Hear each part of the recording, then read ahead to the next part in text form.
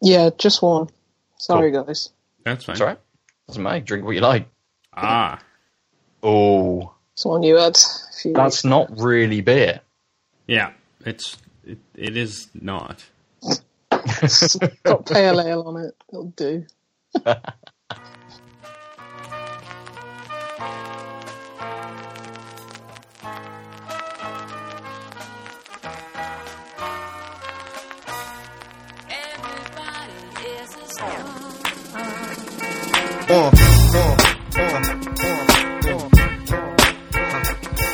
Welcome to Tanked Up, the podcast all about video games and beer.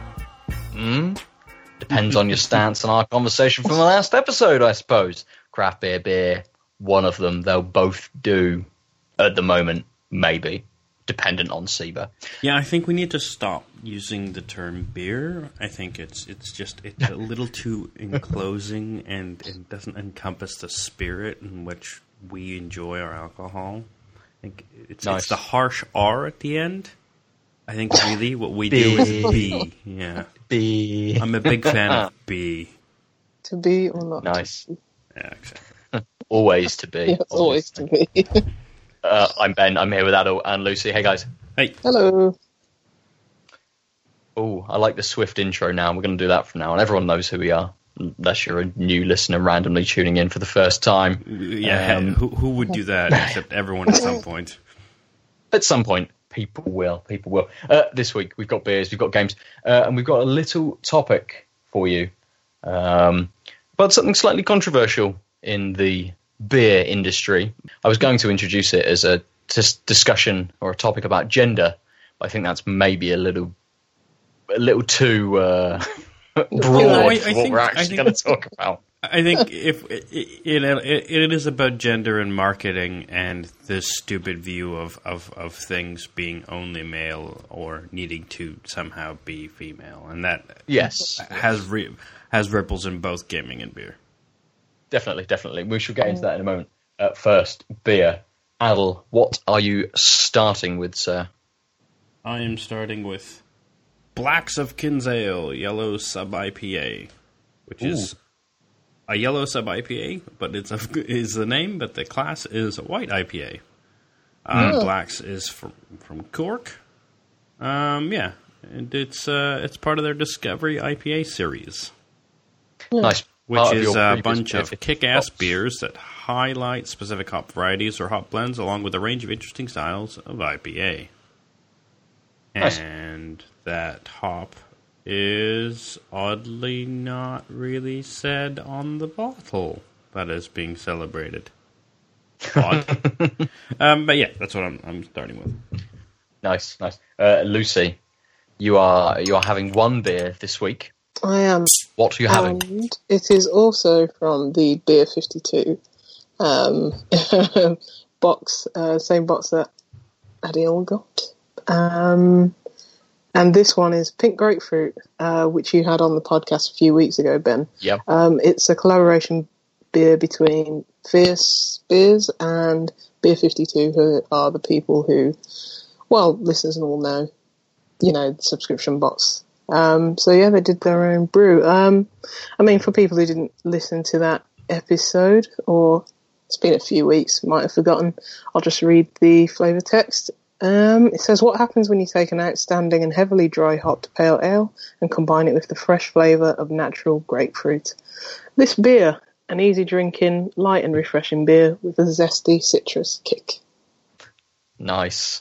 And I actually can tell you what happened. At Evelyn's first birthday party, I believe, a few weekends ago. Yes. But I will hold my applause for your initial tastes there, Lucy. Ben, what do you got there? I am going to be drinking. It's very difficult to pronounce, and I will definitely be getting this wrong. Because I'm a Beer 52 subscription box in front of you, I'm having one from the latest, which is an Estonian brewery, which I believe is pronounced Pohaj. And the beer is, I don't know how I meant to say this, Hoog, Hooaeg. I don't know how in Estonian letters combine to make sounds, So, yeah. But it's a dry hopped saison, 5.5%, and they do put the slight flavor text in English on the back as well. A heavily dry hopped saison brewed with coriander seeds, served between 6 and 10 degrees centigrade. So I thought I'd kick off with that. It's a beautiful day, so a saison seemed like the perfect choice. Now, they don't tell you what it was dry hopped with? They may, in Estonian. There is a lot of text, very small text in Estonian. Oh no, there is some in English. It just says contains barley, wheat, oats, and spelt. That is it. Spelt? That's all it says. That's not a standard grain. No, it's not. I did miss in the ingredients on mine. You mentioned coriander seeds. Mine also, besides the water, malted barley, yeast, hops, and wheat, it also has coriander seeds and orange peel. I can't remember that beer. I think it was the first one I'd had from that Beer 52 box. Oh, it is quite dry. Like startlingly so. Startlingly. There we go. You getting the orange? You getting the coriander? I definitely get the orange on the nose. I'm also getting some cat hair on the beard, but I suspect that's not. I don't think that's Blacks of Kinsale's fault. No, I wouldn't think so. I do notice the coriander a little bit in the taste, but honestly, it's so dry and so short a taste that, like, normally I take a couple small sips, and the beers we tend to have, that's enough for really exploring the taste. But I'm having to really go back quite a bit just to sort of pinpoint things because it's so quick. Okay. We'll come back to you perhaps whilst you're tasting Lucy. How I'm not happy tasting are Lucy. you? Not today. How's the air quotes beer? I'm a bit disappointed, to be honest. I don't know. I think I'm more disappointed because Fierce beers, they make really good and flavourful beers. I mean, I'm sure they have a grapefruit beer in their, normal lineup. I know that they've done like ginger beers and, all sorts of, all manners of fruit, and you really get the fruit across in those beers. But this one, I mean, I can taste the grapefruit, but it's a bit lackluster. It's a bit watery. It tastes a bit watered down, and it's a bit light. I mean, the aroma's not too great. Just smells like any beer that you'd get, any kind of ale that you'd get, like standard ale from the pub. It doesn't smell too great, but yeah, not a fan, unfortunately. If you wanted like a grapefruit beer, go for Magic Rock's Highwire grapefruit. Yeah, I mean that's really nice. You really get the flavour of the grapefruit. It's really refreshing. It's hoppy. This is not too hoppy. It just feels a bit flat and watery. It's a shame, but well, I wish I didn't bring one beer to this pod. You've got time. If you'd like to run to the fridge and stick another one in, we won't. Might have to. We won't hold it against you. I recall having it on a very hot day, probably not as cold as it could have been because I walked to the park. But my first impression was Alcopop. I had so little beer taste to it. Yeah, it tastes very limey, like shandy or something like that, but not even beer like a shandy. Very disappointed, but yeah, I think it could have been for that kind of beer. I think it could have been maybe a little bit more refreshing than it was, but I don't think grapefruit is really much of a refreshing kind of taste with that like slight sourness that you get with grapefruit. It's not kind of the beer you go to kind of quench your thirst. So I think that. But the Highwire grapefruit beer is like one of my favourite beers from like Magic Rock. So But yeah, I get what you're saying, but this one just falls a bit flat. And I'm shocked because it's Fierce beer and their beers are really flavourful and some of the nicest, weirdest as well beers that you can get. So, a bit disappointed, but I'll drink it. It's beer. Yeah, it's not going to stop you drinking it, is it? No, nothing. So this, the Pohage, I'm not going to say the name again because someone will get angry with me. The dry hop saison, it's very nice. It's a really good saison. It's very well balanced. That coriander comes through, but it's not overpowering. It's that slight spiced taste of the that you get from a saison, but the coriander does push through a little more than everything else. But this is really refreshing. It's really fresh.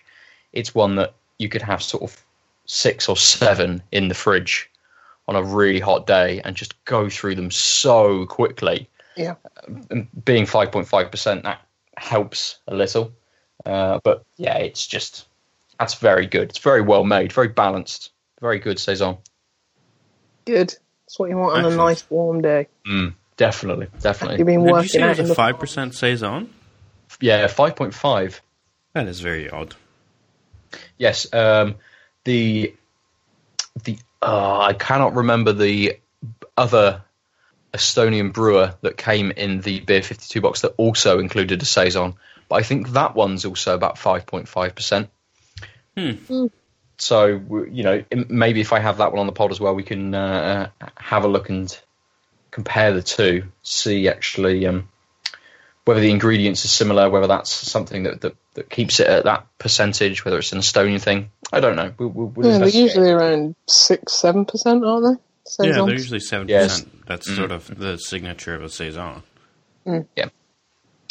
Cool. Let's drink these and talk about some games. Before we move on, I'd just like to say, with the Yellow Sub IPA, the cardamom and especially the orange peel are probably in part the longest part of the finish.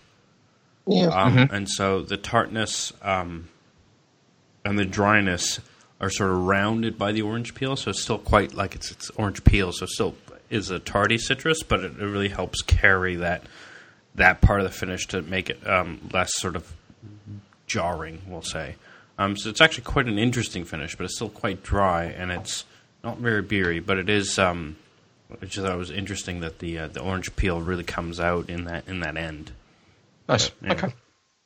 Good. Let's go to you, Lucy, to talk about some games. Yeah. Or a game. Well, a game, because I'm still not playing games, because games are for children. But just like beer, then. Yeah, why not? Just the milk stouts. Yes. Yeah, true.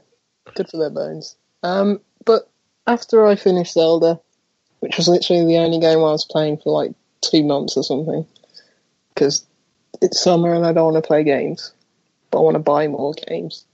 I have an illness. But Splatoon came out last Friday. Yeah, last Friday. On the Nintendo Switch. And it's really good. Been playing the single player.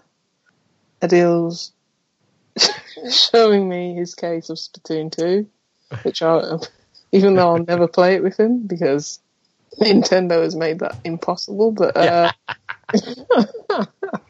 I've been playing the single player. It's really good. I mean, it starts off a little bit slow, but then it really, you're sort of in these arenas and you have to collect this, I think it's called a Zapfish or whatever, but it's just, you have to get so many collectibles in this hub world for you to go to the next hub world. And it's got all these mini levels. You can complete each level in probably, I don't know, between 5 and 15 minutes long. They range. But yeah, it sort of starts off a little slow, but then they start introducing new mechanics and that make you, your traversal and your speed, get faster, and it becomes really fast paced. And it kind of reminded me of Sunset Overdrive, the kind of traversal and the fluidity of just traversing through these mini hub worlds. And yeah, it's really fun. I think I'm on the last little world. I think there's 5 altogether, so it's probably about a 6-hour game or something like that. Bossing between each hub worlds, and the bosses are great. Really charming, really good animation, really interesting character design, and the music's great as well. But yeah, I'm really enjoying the single player, but where I've put most of my time is in the multiplayer, which is strange for me, because I don't play multiplayer games. And there's something nice about Splatoon, and just the fact that it's so simple. I mean, the objective is clear. It's like, just paint everywhere, and if you want to kill enemies, if they get in your way, then you can. But the objective is simple. Teamwork it can be done without communication online, because the objective is that simple. Hooking up your headset to your phone, to your Switch, then to your telly, then back through to maybe plug it into your router, then plug it into the upstairs telly just in case something goes wrong, and then back down again into your microwave. And the problem is you have to get the special edition. It comes with a can and some string.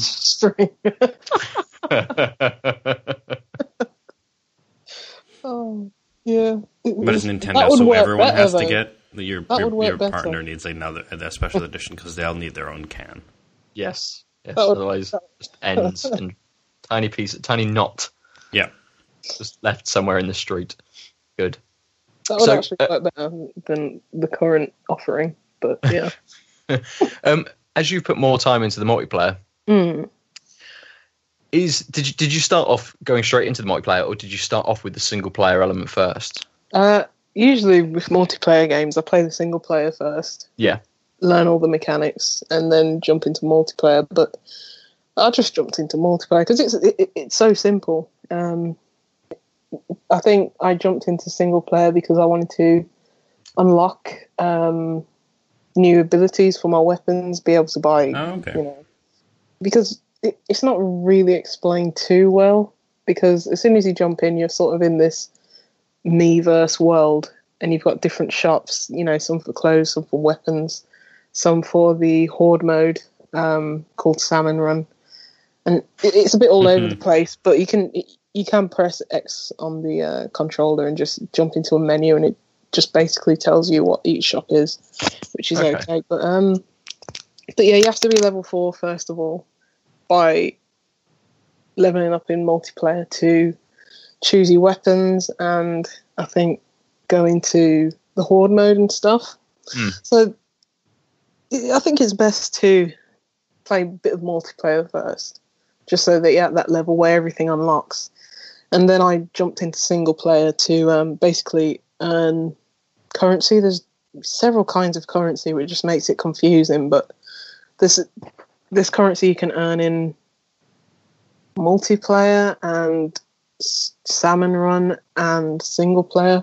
So it's a bit lame. Yeah, it's a bit all over the place, but once you play each of them, it becomes a bit clearer, and what you can purchase with all this currency. But yeah, I mean, started off with multiplayer because multiplayer is fun. It's really fun. When you purchase something, is that then available across all game modes for you?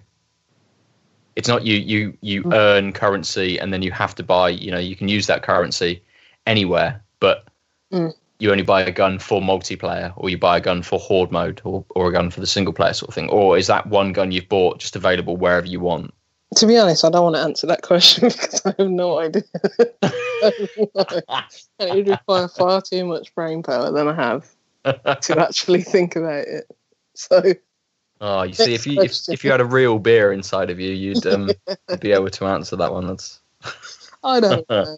I don't know, because they added new weapons, added a paintbrush and something else after a few days that the game was out. Okay, so they've updated it with extra stuff already as well.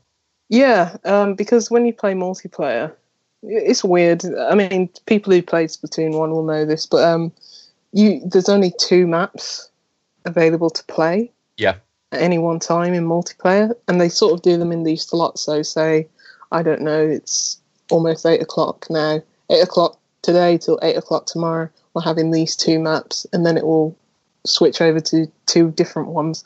So it's a bit lame, because it's like, I bought the game, I bought it full price. Why are you switching in and out maps? I mean, for me, it doesn't get boring, but for someone else, they may want to, not see the same 2 maps over and over and over again. Especially as the game ages and you get used to most of the maps a lot more, then it's really going to, I think, be more apparent that, like, oh, great, now I'm stuck with this map for a day. Yeah. And what's even worse is that the Salmon run the Horde mode, which is really fun. I mean, like, people love Horde mode. I mean, I'm not too much of a fan, but people love Horde mode in, like, Gears of War and stuff like that. Yeah. But, I really gravitated towards it because it is fun, and when you're sick of getting your, arse handed to you in, like, multiplayer in Turf War, you're like, oh, I feel like doing some co-op, everyone's working together as a team. No one's teabagging me.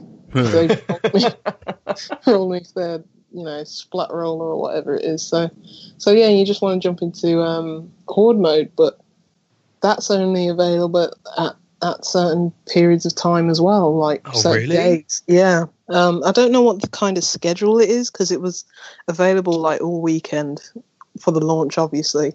Yeah. But I don't know what it is going forward, and it's that's really strange, because it's like, I bought the game, just let me play Horde mode as much as I want. Play, yeah. Yeah, you can play it local multiplayer. If you got 3 people around you, you can play it at any point. But nobody has a Switch because nobody can find one. Yeah. So having 3 people around, because I don't think you can do it with the one Switch with 4 controllers. I think everyone has to have their own Switch. Really? Mad. I think so. Well, according to the diagram on the box, it shows TV play mode, handheld play mode, but it also shows Switch tablet mode with 2 Joy-Cons. Who knows? And maybe that's you just hold 2 Joy-Cons whilst watching it. 8 players, 2 to 8 players local play requires 1 copy of software per player. So that main icon is just clearly false, because which is crazy. You can't have 2 Joy-Cons and 2 softwares without having 2 Switches. On all of the Nintendo promo stuff leading up to the launch of the Switch, anything that showed you Splatoon 2, that showed at least people playing it, always showed everybody with their own Switch, with their own handheld screen and whatever controller sort of they were using. So it's a bit of a shame if it's not got any sort of couch co-op element to it.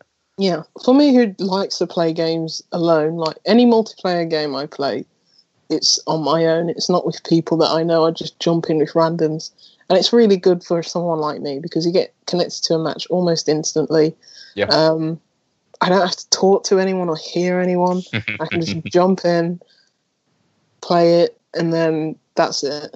But for people who like multiplayer games and care about multiplayer games, care about co-op, there's just too many barriers for those people, and it's less of an attractive product.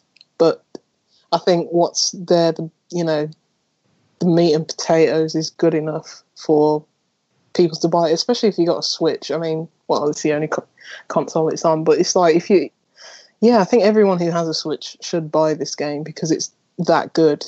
But to get into it, like, competitively, and you really want to get into the nitty gritty of it, I think there's too many barriers and restrictions that Nintendo have put up arbitrarily. I don't know why they've done it, but it's Nintendo.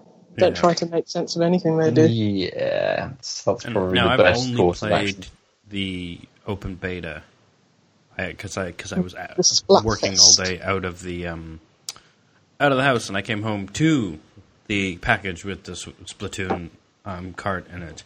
And so while I can show it off and read the back, I actually haven't interacted with the game at all. But I'm really glad you told me about the co-op being useful after you sort of get your hands a little dirty.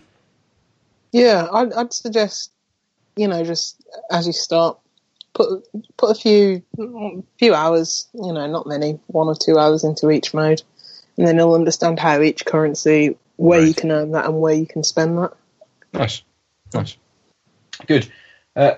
Let's move on past Splatoon 2 to what you've been playing, Adil. I played a little of the Destiny 2 beta.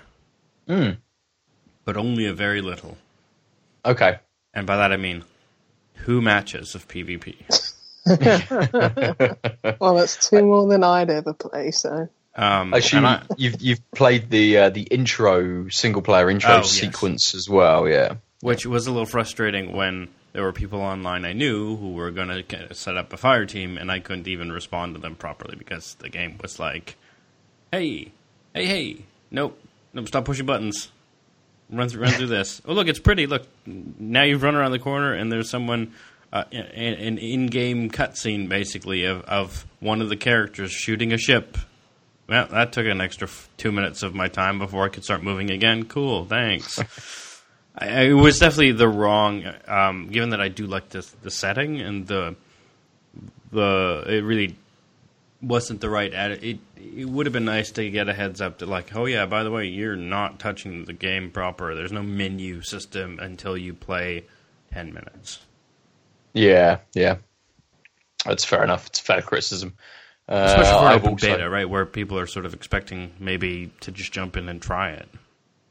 Yeah, very much. I know that people have criticised it a little bit because it doesn't have quite as much as the Destiny open beta, which, as I understand it, I didn't play, but had quite a lot of content. And then the Destiny 2 one doesn't have very much. I think it's almost very calculated. Possibly. They got feedback from the first one, and they didn't want to show people quite as much from Destiny 2 as maybe people had already experienced. Yeah, it's a bit of an odd one to kind of give you 2 PvP modes, 1 map for each, and 1 single player element. It just seems a bit off. What really threw me off, it was the fact that the hub world sort of online shared experience sort of stomping grounds that you have was open for supposedly only for an hour, but apparently went a little over. But like on the Monday. That's right. Yeah, the social space. Yeah, that's what they called it. Is that where you dance? Yeah, that's basically all you do. Just go in and dance, run around, it was teabag very pretty people. and stuff. But to have it not available the whole time, and to have it not available when you've only got it temporarily available, not like on the Monday and not on one of the weekend days, is just really odd.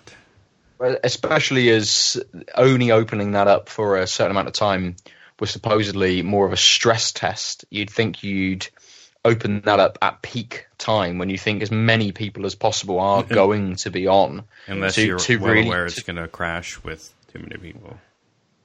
Yeah, well, I suppose maybe that's part of the problem. What console did you play on? Was it PS4? Yeah. Okay. Is it available on Xbox One? I can't remember. It is, yes. Yeah, it is. Something? I know Dave's been playing on Xbox One. Yeah, the PC is the only platform that it's going to come out on, but wasn't available for the open beta. Yeah. Yes. Well, to be fair, like, even though it seemed like, a half-baked stress test, the first Destiny, from what I remember, launched, with 0 problems, which was quite extraordinary, because I remember that year. When did the first one come out? 2014? Yeah, it's got to be 3 years, yeah. Yeah. I remember that year, and so many games were coming out and they were just basically broken. Was that the year of Drive Club or something? Who knows? But I just remember that year that so many multiplayer-focused games just came out and they were just completely trash and broken, and everyone was like, "This is the end of multiplayer and all this and all that apocalyptic speech." And then Destiny came out and it's like no problems whatsoever. It's like, fair enough. So yeah. Yeah, it'd be interesting to see how well it fares when it releases. It's actually not releasing for quite a while yet. Is it It's September. Yeah, That's yeah. around the So, corner. well, it is, What but world do you live in? it feels quite early for an open beta. Normally, we get them sort of 2 weeks before a release. This is about 6 weeks, I think, before release. To me, that sounds almost like it's more like a beta and not a glorified demo. Catch your eye. Yeah, sure. Yeah, wasn't Halo 5 like 9 months out, like its beta to release? I'm sure it was. Or was that Gears of War? One of them, I don't know. But yeah, I think I don't know. I think it's reasonable. That time frame. That's what, 2 months? Less than 2 months. Yeah, about 6 to 8 weeks, something like that. So yeah. I don't see anything wrong with it coming out of that, except I suppose it's an older build of the game. I guess they would have been working on it, since. And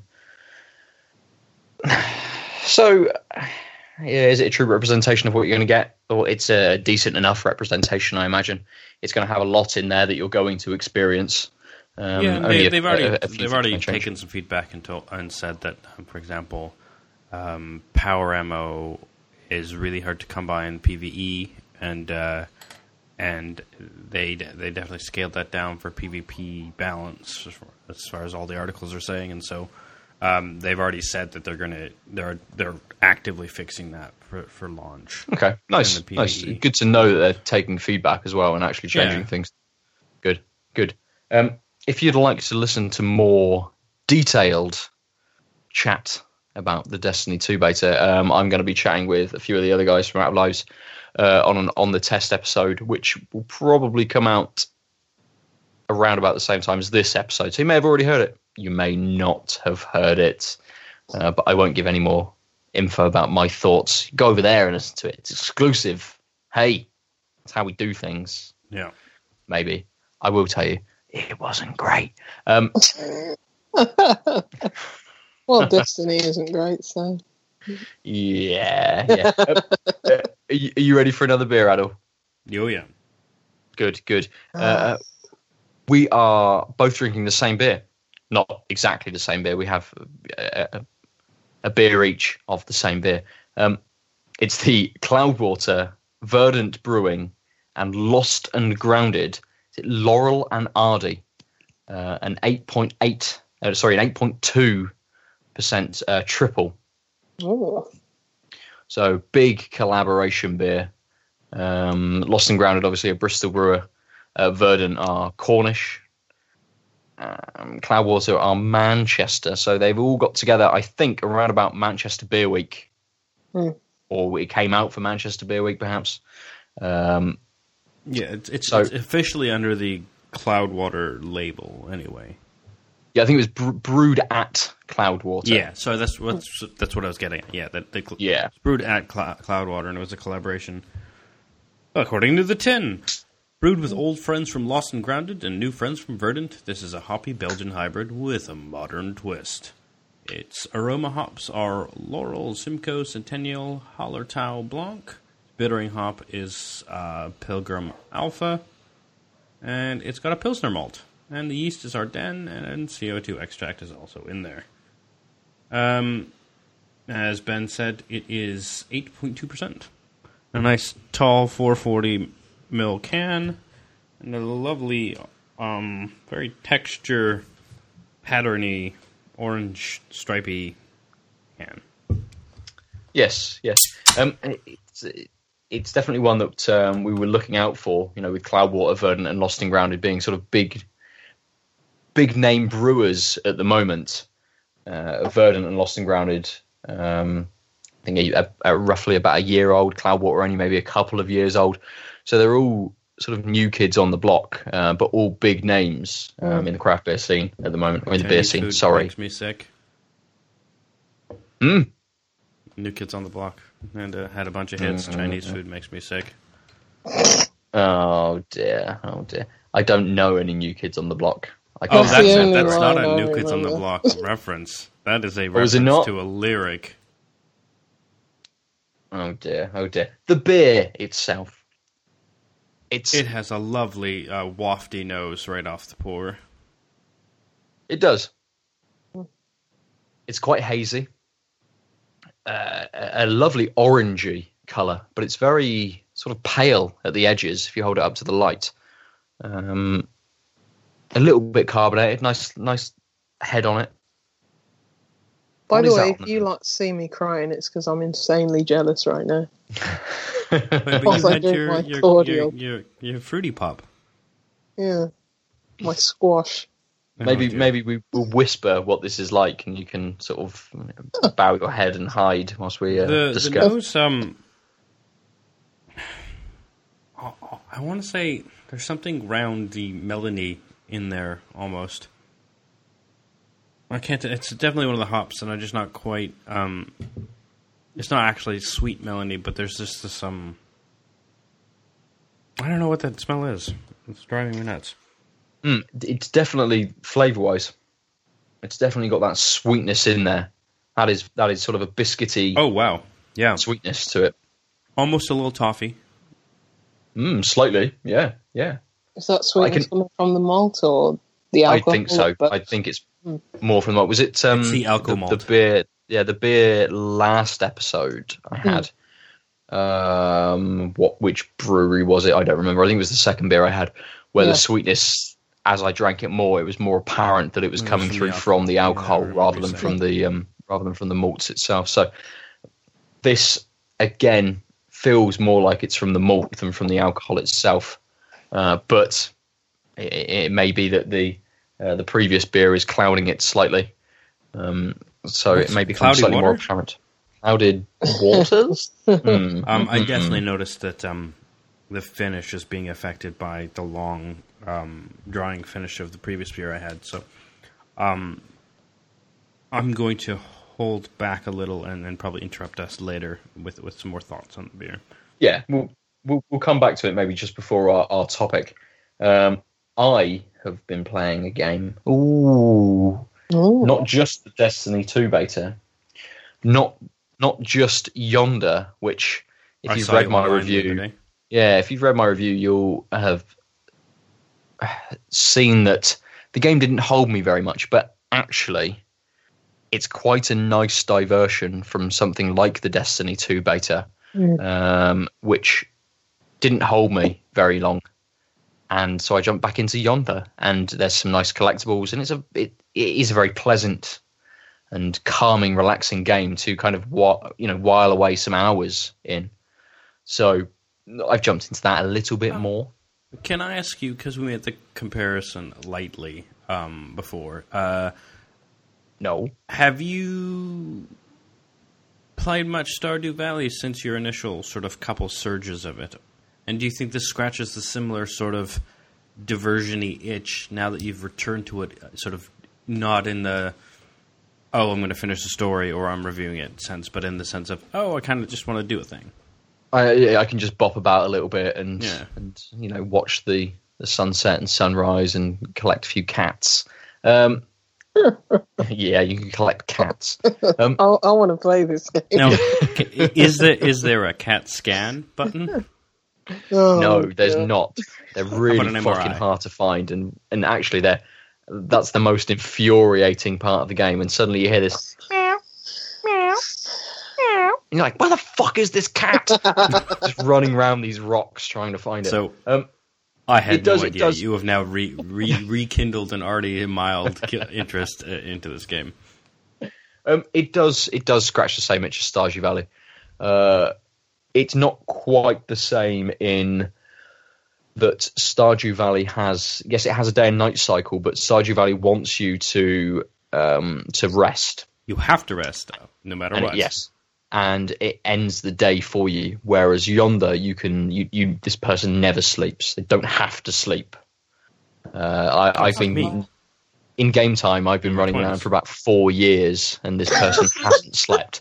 So either it's all a massive hallucination because they've gone absolutely insane because they haven't slept for 4 years, or sleeps for babies, or not in my case, dependent on where you are. Didn't you describe it as baby's first RPG? Maybe I did. But yeah, it does scratch the same itch as Stardew Valley does, definitely. In that not much happens. It's very relaxing. It's very calming. You can just, traverse the world doing a few things, and suddenly 4 hours has disappeared.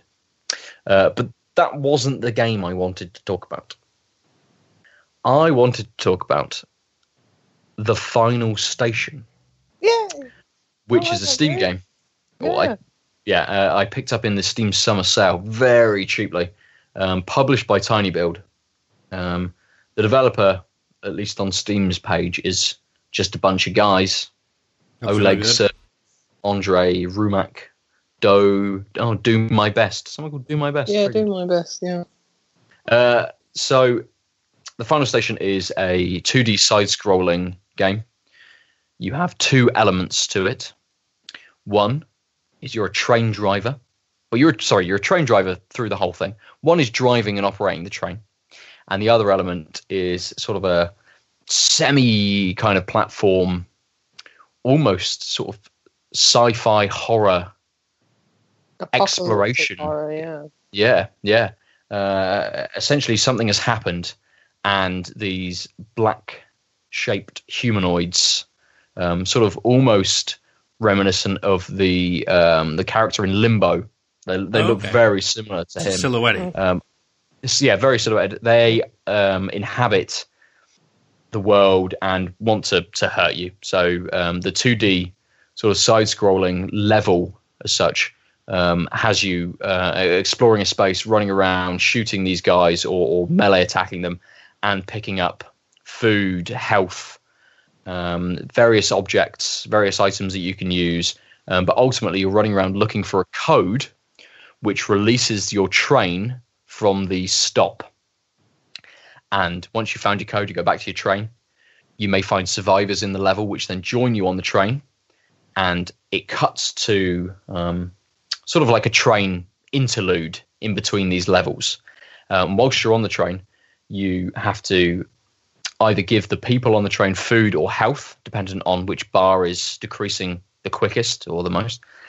And you do sort of several different mini games on the train to maintain it, to make sure that it doesn't break down.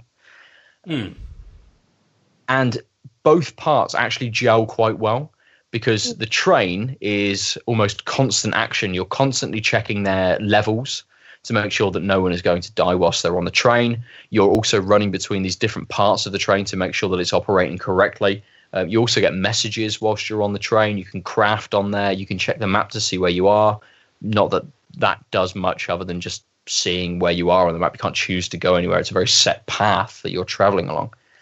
But whilst you're in these levels, which I think is the real selling point for this game, it's the pixel art is done so well that the lighting, the sound, everything just makes it so atmospheric. It makes it really tense. Yeah. I got through maybe the first 8 levels roughly, and it then took me on a bit of a detour. It took me off route, as the story suggested, and took me into this underground or domed sort of few levels. So you're still in this kind of like cityscape or underground kind of bunker, depending on which level you hit into. And it's almost pitch black, and you can only see in about a 5 meter radius in scale to your character. So you can only just make out these silhouetted characters when they come really close to you, and you've got to react so quickly. Unlike when it's the daytime, you're outside and you can see them and you can plan what you're going to do, whether that's you melee attack them a couple of times and then back off and run away and melee attack them again to conserve ammo, or know that you've got a chair which you can pick up and throw at the enemies to take them down. But it just the sense of atmosphere is absolutely fantastic. And it's one of those games that, like Yonder, I played it, I reviewed it, I put it down. Okay, right. I've come back to it, but that's after playing something else. The Final Station is a game that I just want to keep playing, and I'll play a level, and I'll think, okay, I'll just put it down for a bit. I won't play it, and then, I've played maybe 15 minutes during lunch, and I've done a bit of work. I sort of sat there thinking, on the computer, could just. No, I won't. I won't play another level. I'll wait till later. But it constantly has me thinking about it, wanting to go back to it, and because it's I'm playing it through Steam. I don't know if it's available on anything else. Yeah, it's available on Xbox, maybe PlayStation. Okay. I think there's DLC, but I think that's only on PC. Ooh, is there? Ooh, yes, there is. Yeah. I played through the main game on Xbox, played the DLC on PC. Oh. Yeah. Okay, nice. Standalone DLC? Yeah. I don't think you can buy it separately, but in terms of narrative and stuff like that, you can probably just play the DLC if you wanted to. Okay. Without finishing the main game or getting too stuck into the main game. So, yeah. Nice. Yeah, it's like 2 hours long. Nice little, tidbit to tide you over. Yeah, definitely. And it's nice for me to be playing it on PC and actually have a little bit of time to sink into something that I think is probably better on PC than it is on a console. You have an element of aiming with the mouse as you're side scrolling. Right, okay. So I think that would probably work better than with sort of aiming up and down or across the screen on one of the analog sticks. Is it like dual analog stick style on the console? Are you moving with one and aiming with the other, sort of twin stick-ish? I think you aim with one stick, and I think you just shoot with one of. To be fair, I played both versions on. Yeah, with that's fair. If you don't know, that's fine. Yeah, I don't know. I just remember aiming with the analog and then just shooting with like L2 or R2 or one of those. So, yeah. What is it on? Do you know what it is on PC, Ben? Yeah, essentially you're moving with your WASD, and you're aiming with the mouse. So just moving it around the screen and aiming it, which makes it very satisfying when you come up against an armored enemy and you punch their helmet off. Yeah. And then just able to get one sort of headshot off to take them down on this seemingly very difficult enemy. And they do mix it up quite a lot. It's not just standard silhouette guy coming at you all the time. As I said, there's an armored version. There's a slightly smaller, faster version.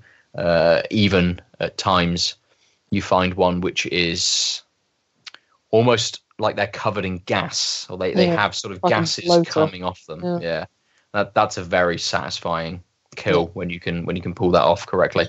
Or the first time I encountered them, die horrifically.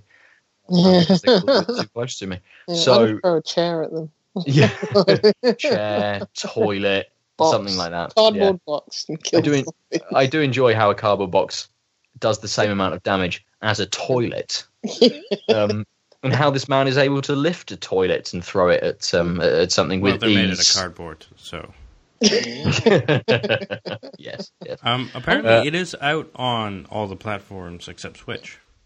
Okay, nice. So it'd be a good fit for Switch. To be fair, it's not too intensive. Pixel art is great, as you say, but it's not anything that's going to trouble modern hardware.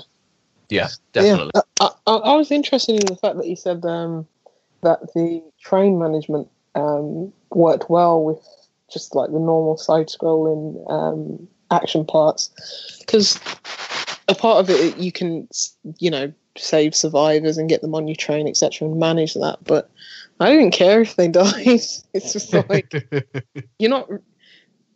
As far as I understand or can remember, they don't give you any sort of perks or buffs, or if you keep them alive or anything, do they?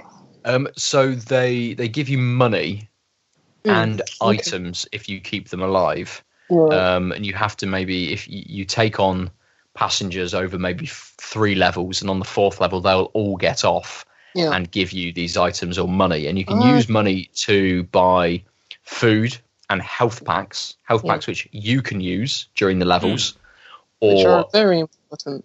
Yes, or heal the passengers. Food, which the passengers also want. But some of them, I have encountered one which has given me an upgrade to my pistol, Okay. But you can buy that upgrade from one of the shops in one of the sort of towns that you stop at. But obviously, saving more survivors gives you more money to be able to buy more upgrades and things. So, yeah, if you don't survive anyone, you haven't got to spend money on food and health packs. Yeah, I'll just let them all die. It's like, I need this health pack. Yeah. Sorry, yeah. I'm the one risking my ass. It does have that. Zones. It does have that very easy replay element that if you die, you're started at a checkpoint. Yeah. Okay. You're never told where these checkpoints are. You don't hit something for it to be a checkpoint. I mean, I've run through a level and got to a point, died in the next room, and then restarted just outside that room. Died on the same level, maybe 6 or 7 rooms past that, and died, and then respawned back at that same point. Yeah. So yeah, so it doesn't exactly tell you where those checkpoints are. They're sort of placed around the map, I suppose, as the developers saw fit to the oncoming sort of the part in front of you. So yeah. It's very easy in that sense that you die, but it's not that frustrating to go back. When you say it was tense, I was thinking it's actually quite a relaxing game because it's not too punishing, it's forgiving, and I was I played it, streamed it onto my PC, onto my service tablet, and just played it like that and just chilled out and just watched something in the background. And yeah, I have fond memories of that game. I think some parts of it I wasn't keen, like the train management stuff. I think that was surplus to requirements, but it bridged the gap between the action side-scrolling parts and the story. I mean, the story is it's not quite overt. There's no narrator. There's no there's no voice acting or anything. So it's basically what you find in like notes amongst the world. Yes. So I mean, it always encourages you to go exploring because as you get to a house or a building, you can't see inside of it. So only when you enter each room, it's usually black, and then it fills in, and then you can see what's in those rooms. So you always want to explore and think, what is in that room? What could be in there? Is it ammo? Is it health? Is it a survivor? You don't know. So I think exploration is, incentivized, but I never got a good grip of the story. And there's a few things, but you expect it from an indie game with a small team. But overall, it was a really fun experience, and short, and I know you said tense, but it was just relaxing for me. Post-apocalyptic girls tense. There is nothing quite like post-apocalyptic relaxation. Yes. Definitely. So yeah, the final station, very enjoyable game.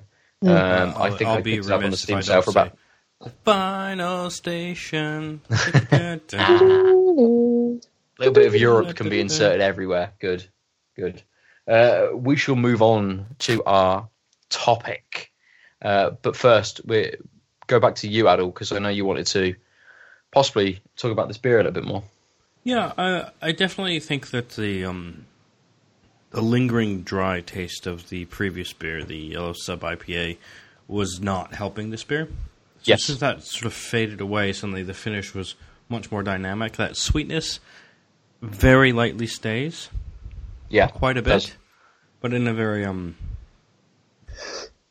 medium, round, fruity, not strong fruity, but just sort of the roundness of a fruit taste.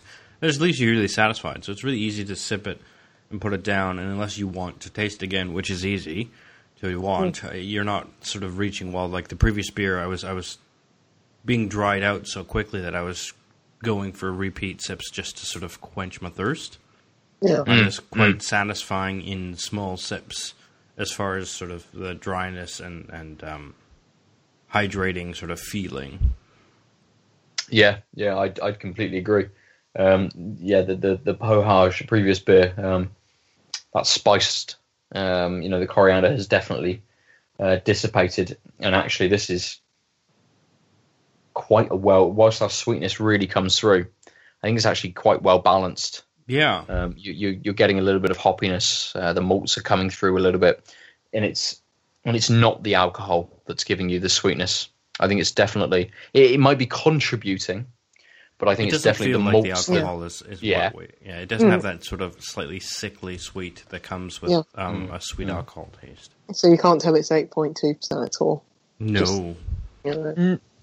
I think you'd recognise that it is a slightly higher percentage. Yeah. But like if this doesn't feel that boozier than like a saison, for example, like a standard 7% saison. No. So Okay.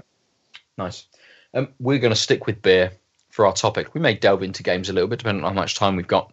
But Lucy, you brought another article to our attention about a brewery making a pink bottled beer for her. Yeah. Arosa. Never heard of that brewery, or is that the name of the beer? Who knows? But it's basically someone called Ginger Johnson, who's the founder of a website called Women Enjoying Beer. She has many thoughts on how to market beer to women, and the website that this pink beer, it's sort of in a sort of champagne kind of bottle. It is described as the first beer for her. Sorry, it just makes me laugh. Described as the first beer for her. I don't think we need to discuss that anymore.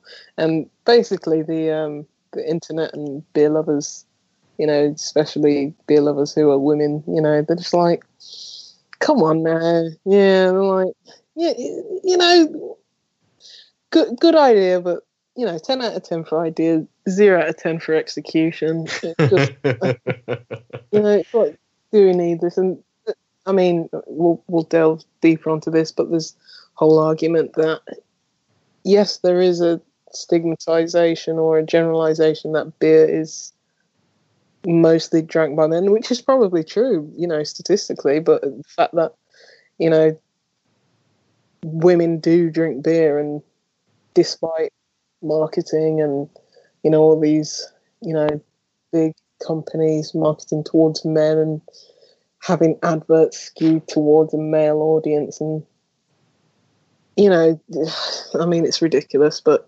Adil, I know you bursting to say something on this. Well, I just thought I thought it would be useful. So I think she's Czech. I think the company's Czech. Yeah. But, to just give them Arosa their due. That the founder said she created the beer to prove that women can succeed anywhere without having to adapt and sacrifice their natural femininity, and that the beer has two contrasting tempers present in the female essence that are depicted through the elegant design, yet the strong, unfiltered taste. The representation of women's strength and a girl's tenderness.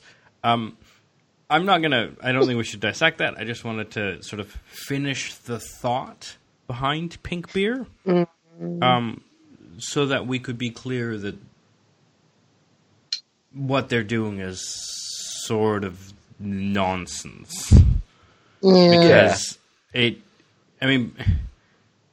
obviously, Lucy, you know, having never had beer before, well, does this tempt you to try beer? From today's pod, I definitely have never had a beer, because I don't know what that was. But, yeah, it's quite ironic, the one beer you brought to the rodeo today. Yeah, maybe I need this Arosa beer.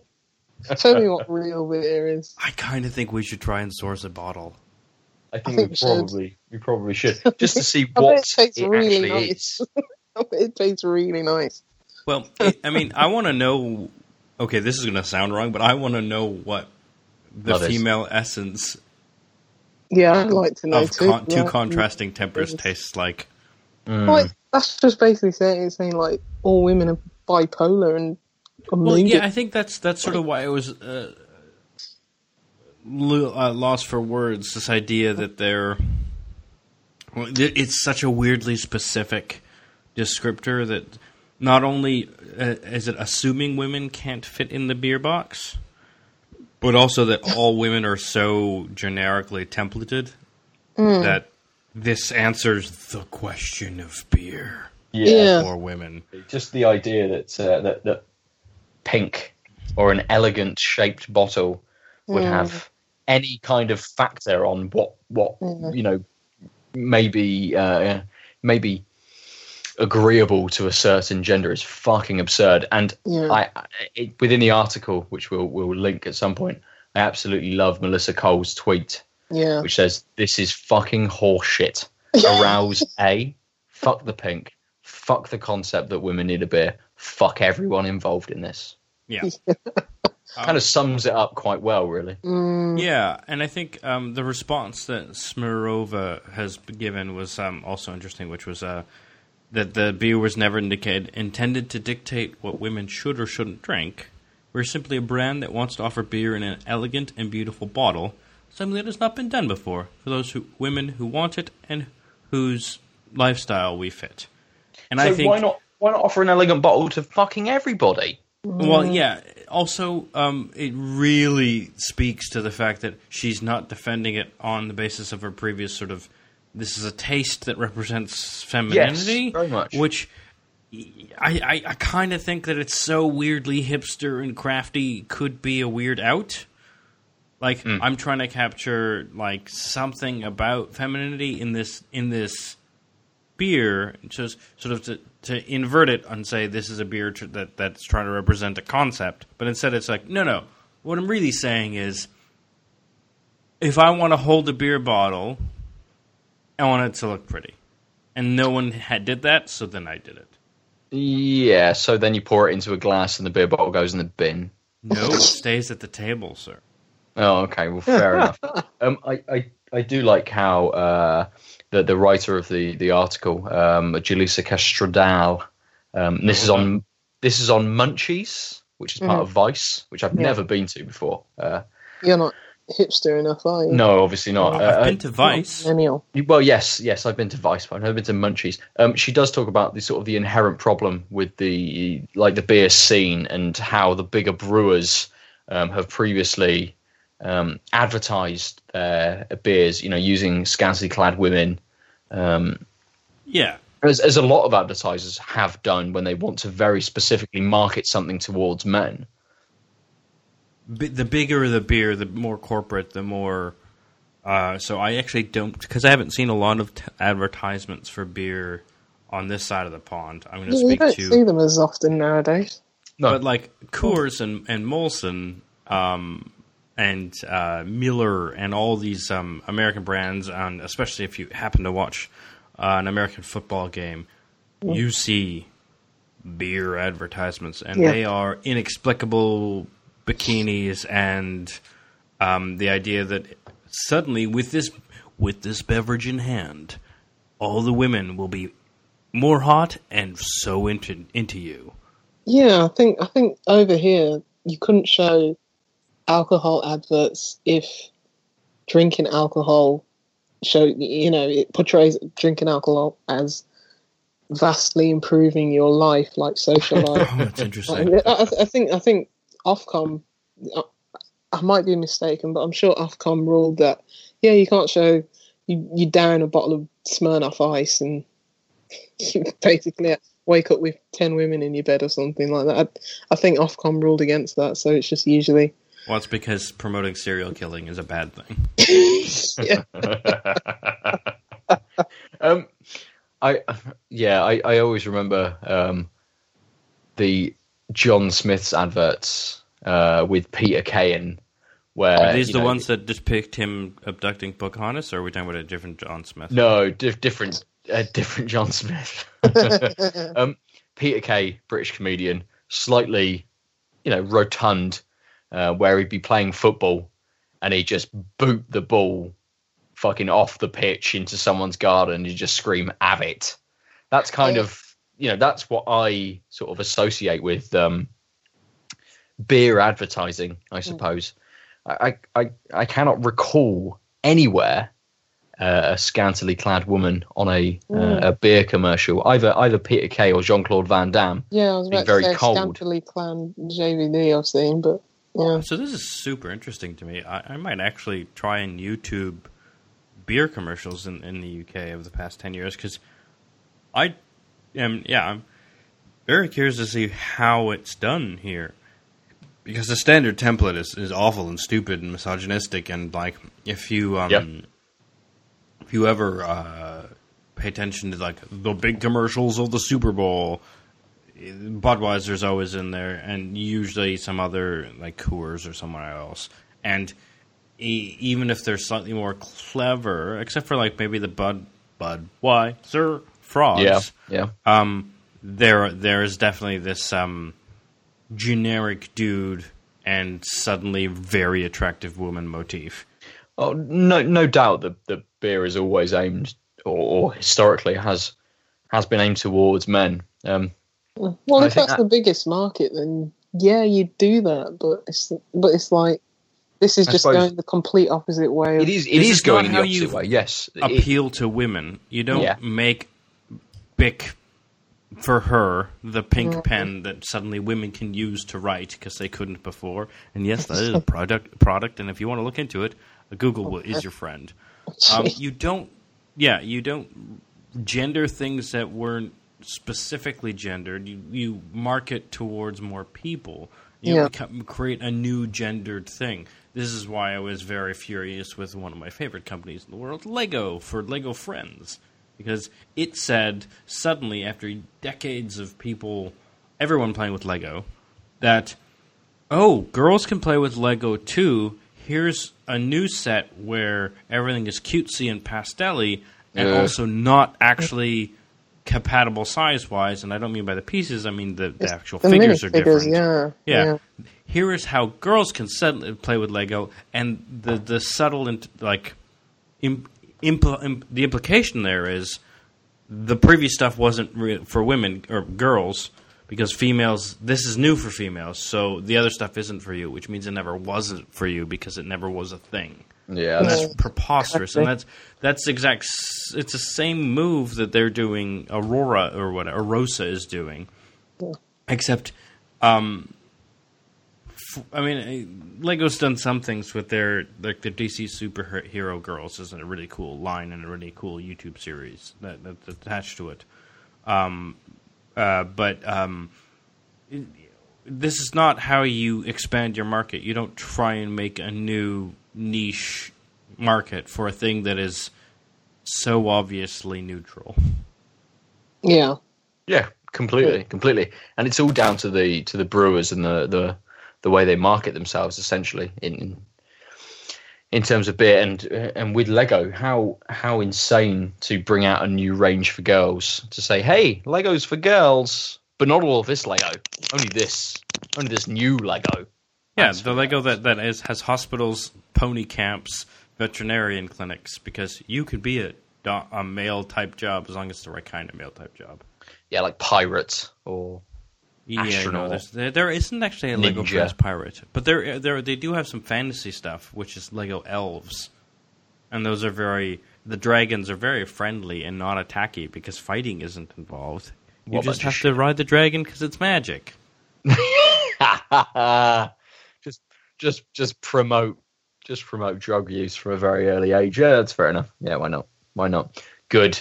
So I think we're all in agreement that this is a shit idea. Just a really fucking shit idea.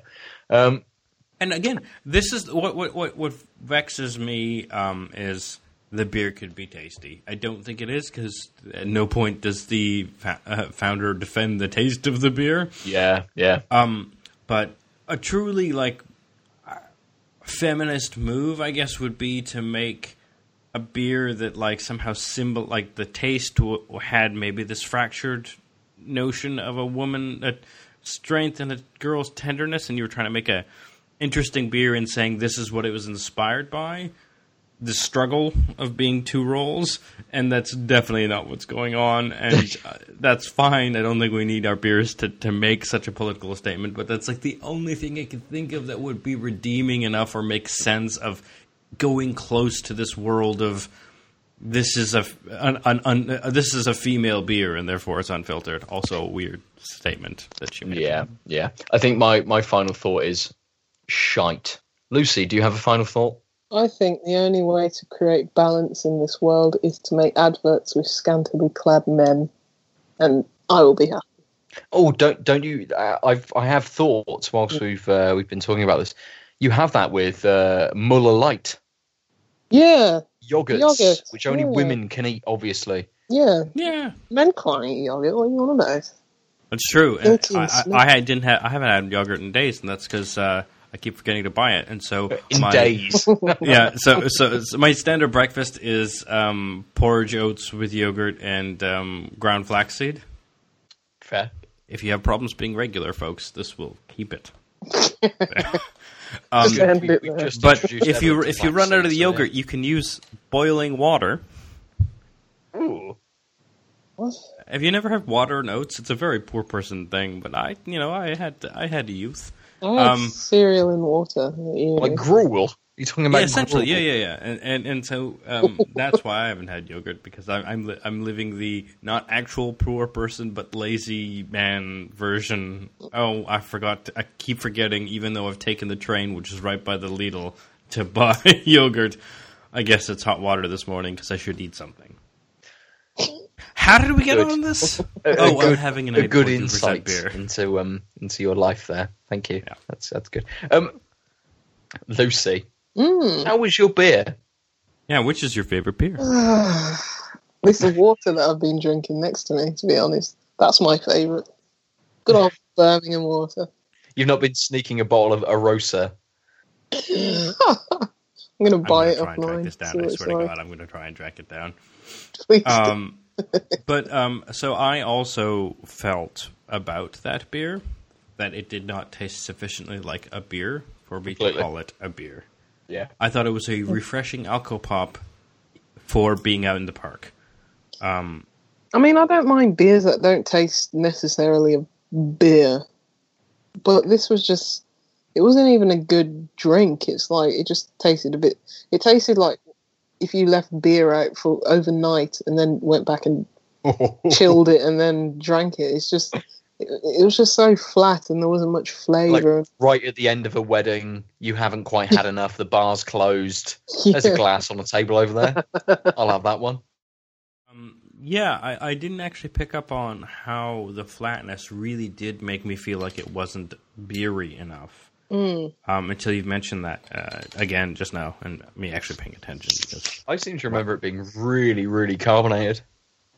No, really? Mine wasn't at all. Was it not? Mine, in the park, mine wasn't. Okay. Yeah, mine was just... It felt very much like it was carbonated, but not like a... It felt kind of like a carbonated squash. It felt like how a sour beer would be. Like, right. I think that's why I compared it to Lucozade. Because I thought it was more, because I thought it was quite a fizzy... Oh, okay. And it goes, because I've never had the thing, I didn't actually pick up on it might not being as fizzy as you might have remembered, because... Yeah. Lucozade just sounds like...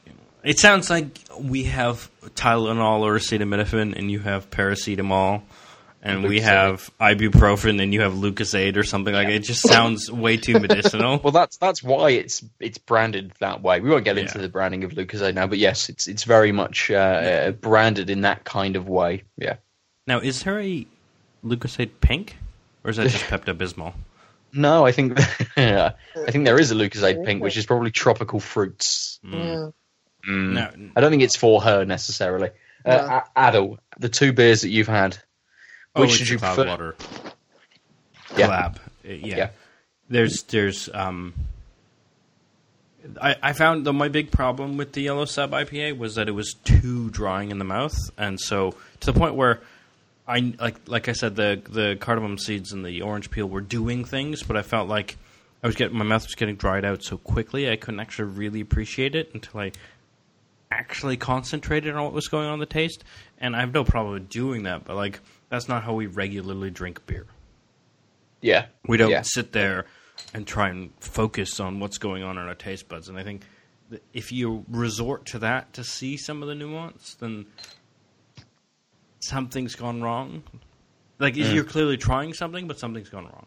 And the Cloudwater felt very nuanced, but very full and rounded in a way that was sort of very easy to detect and taste and enjoy. And, like, I don't think... I mean, when I focused, I just got strength in what the things we talked about, rather than, oh, yeah, that's actually kind of happening, too.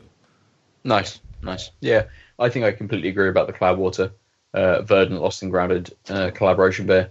The Laurel and Ardy, as it's called. The Pohage. I haven't seen where on the tin it says that. Oh, there it is. Oh, it's vertical.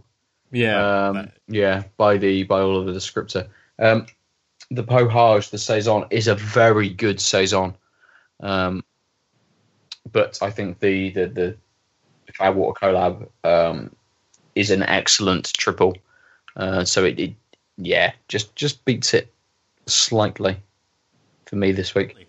That's quite, so I really liked this beer. So now I'm very curious about this your Estonian beer.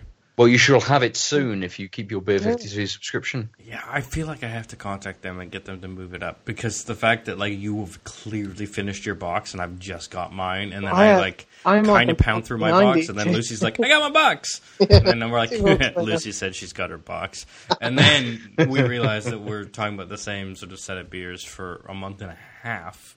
Yeah. It's been a while. I expect I had that Fierce beer about 6 episodes ago now, something like that. But to be fair, for the listeners, we'll get some beers other than Beer 52. It's just been one of those months, I think. It has been. Well, one no, of those but months, we managed to get this Verdant. It's just you didn't, Lucy. I blame you. Yeah, we're not getting endorsed by Beer 52, unfortunately. Just in case anyone's worried. That would be nice, but no, we're not. Yeah. We're not. We would tell you if we were, of course. So, social medias and how you'd contact us. We are tankedup_cast. You can email us tankedupcast@gmail.com. We have a Facebook page. We do have a YouTube page, which we don't use. Adel, if people want to talk to you, how do they do that? They can reach me at The Omniarch on all of the things. That's Steam, PSN, Xbox Live, Those Instagram. Other platforms. Also, you can reach me at SW1246792444444, or just message me on some other forum, and I'll tell you what the actual numbers are as far as my Switch code. And also, you can reach me, I swear, at arosa.cz. Nice. Lucy, how do people reach out to you? You know what's funny? I was actually going to start out reading my Switch code, and I was going to be like, I'm only joking, I'm not reading all of that out. But you Awesome. Great minds. So if you want to contact me on PS4 and Xbox, forget Switch. It's JuicyLoose9. And on Twitter, it's BeerResistible_. Nice. I'm Nova_47 on almost everything. And for another week, we have been tanked up. Goodbye. Who? Outoflives.net. Oh, bollocks. Who are they? I don't know. Bunch of wankers. Some nerds. Bunch of nerds. This is probably where we should drop in all of the extra things that we're doing over on outoflives.net. But you got a recent review that you've alluded to. Oh, did I not talk about that last week? Yeah, but plug. Good Lord, you should not. We're gonna have to talk about marketing for your new self-employment if you're like, I said it once. Don't need to market, mate. Word of mouth. Yes, I have a review on outoflives.net for Yonder, a game I don't think I've spoken about on Tanked Up. We have other podcasts. We have the Out of the X-Fire podcast, which is a PlayStation-centric podcast. What did I say? You said X-Fire. It's Crossfire, Out the Crossfire, X-Fire. The whole point is that Sony refuses to call the X button an X because of the Xbox. They call it the Cross. So really? Crossfire with the X is the joke. I'm saying this on behalf of Adam Thomas, former custodian of the Crossfire, because he'll cry reasons. Otherwise. Yeah. Yes. Adel and I were on the first relaunched episode, and that should be coming to you every other week. Yeah, that's X-Fire 2.0, right? Yes, X-Fire 2.0. We're also going to be publishing our on the test Destiny 2 beta chat as well very soon. probably around about the same time that you hear this. So And that'll be on the main Out of Lives podcast feed, yeah? It will be. Or you can go to outoflives.net to be able to listen to that directly from the website. Is that it? Is that everything? No. Let's think of other things we can. Oh, there's actually, Nostalgia Gamers are Nostalgia Goggles. Goggles, whatever. They aren't gamers as well. Fuck. They're affiliated with Out of Lives, and they've just done a Link to the Past video that I haven't seen yet, but I am annoyed that I haven't seen yet. Yeah, I haven't seen that one yet either. And Carl Barrett wrote a very good piece on Dead Space as well, about bringing that back, which you should also all go to outoflives.net to read. And stay tuned for the Out of Lives sub-playlist on the YouTube of Lucy cooking. What? A new series, Lucy Cooks. Well, if we're going to have cooking, it has to be the female that we have, our token female, right? Obviously. I only know it's a cook myth. Let's finish there. You can have that thought with you until next week. Goodbye. Bye. Ciao. And by that I mean that's the name of the Lucy Cooks channel. It's called Ciao. Oh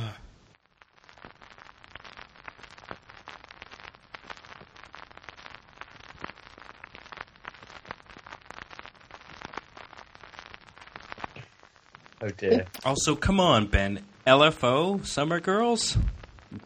Guess what this episode's ending with? It's not much of a blooper. It's going to be 20 seconds of that shitty LFO song.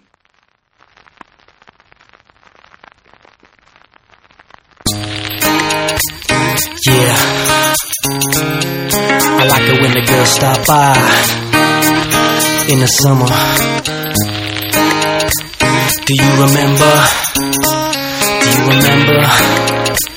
when we met that summer? New kids on the block had a bunch of hits. Chinese food makes me sick, and I think it's fly when girls stop by for the summer. I like girls that wear Abercrombie and Fitch. I'd take her if I had one wish.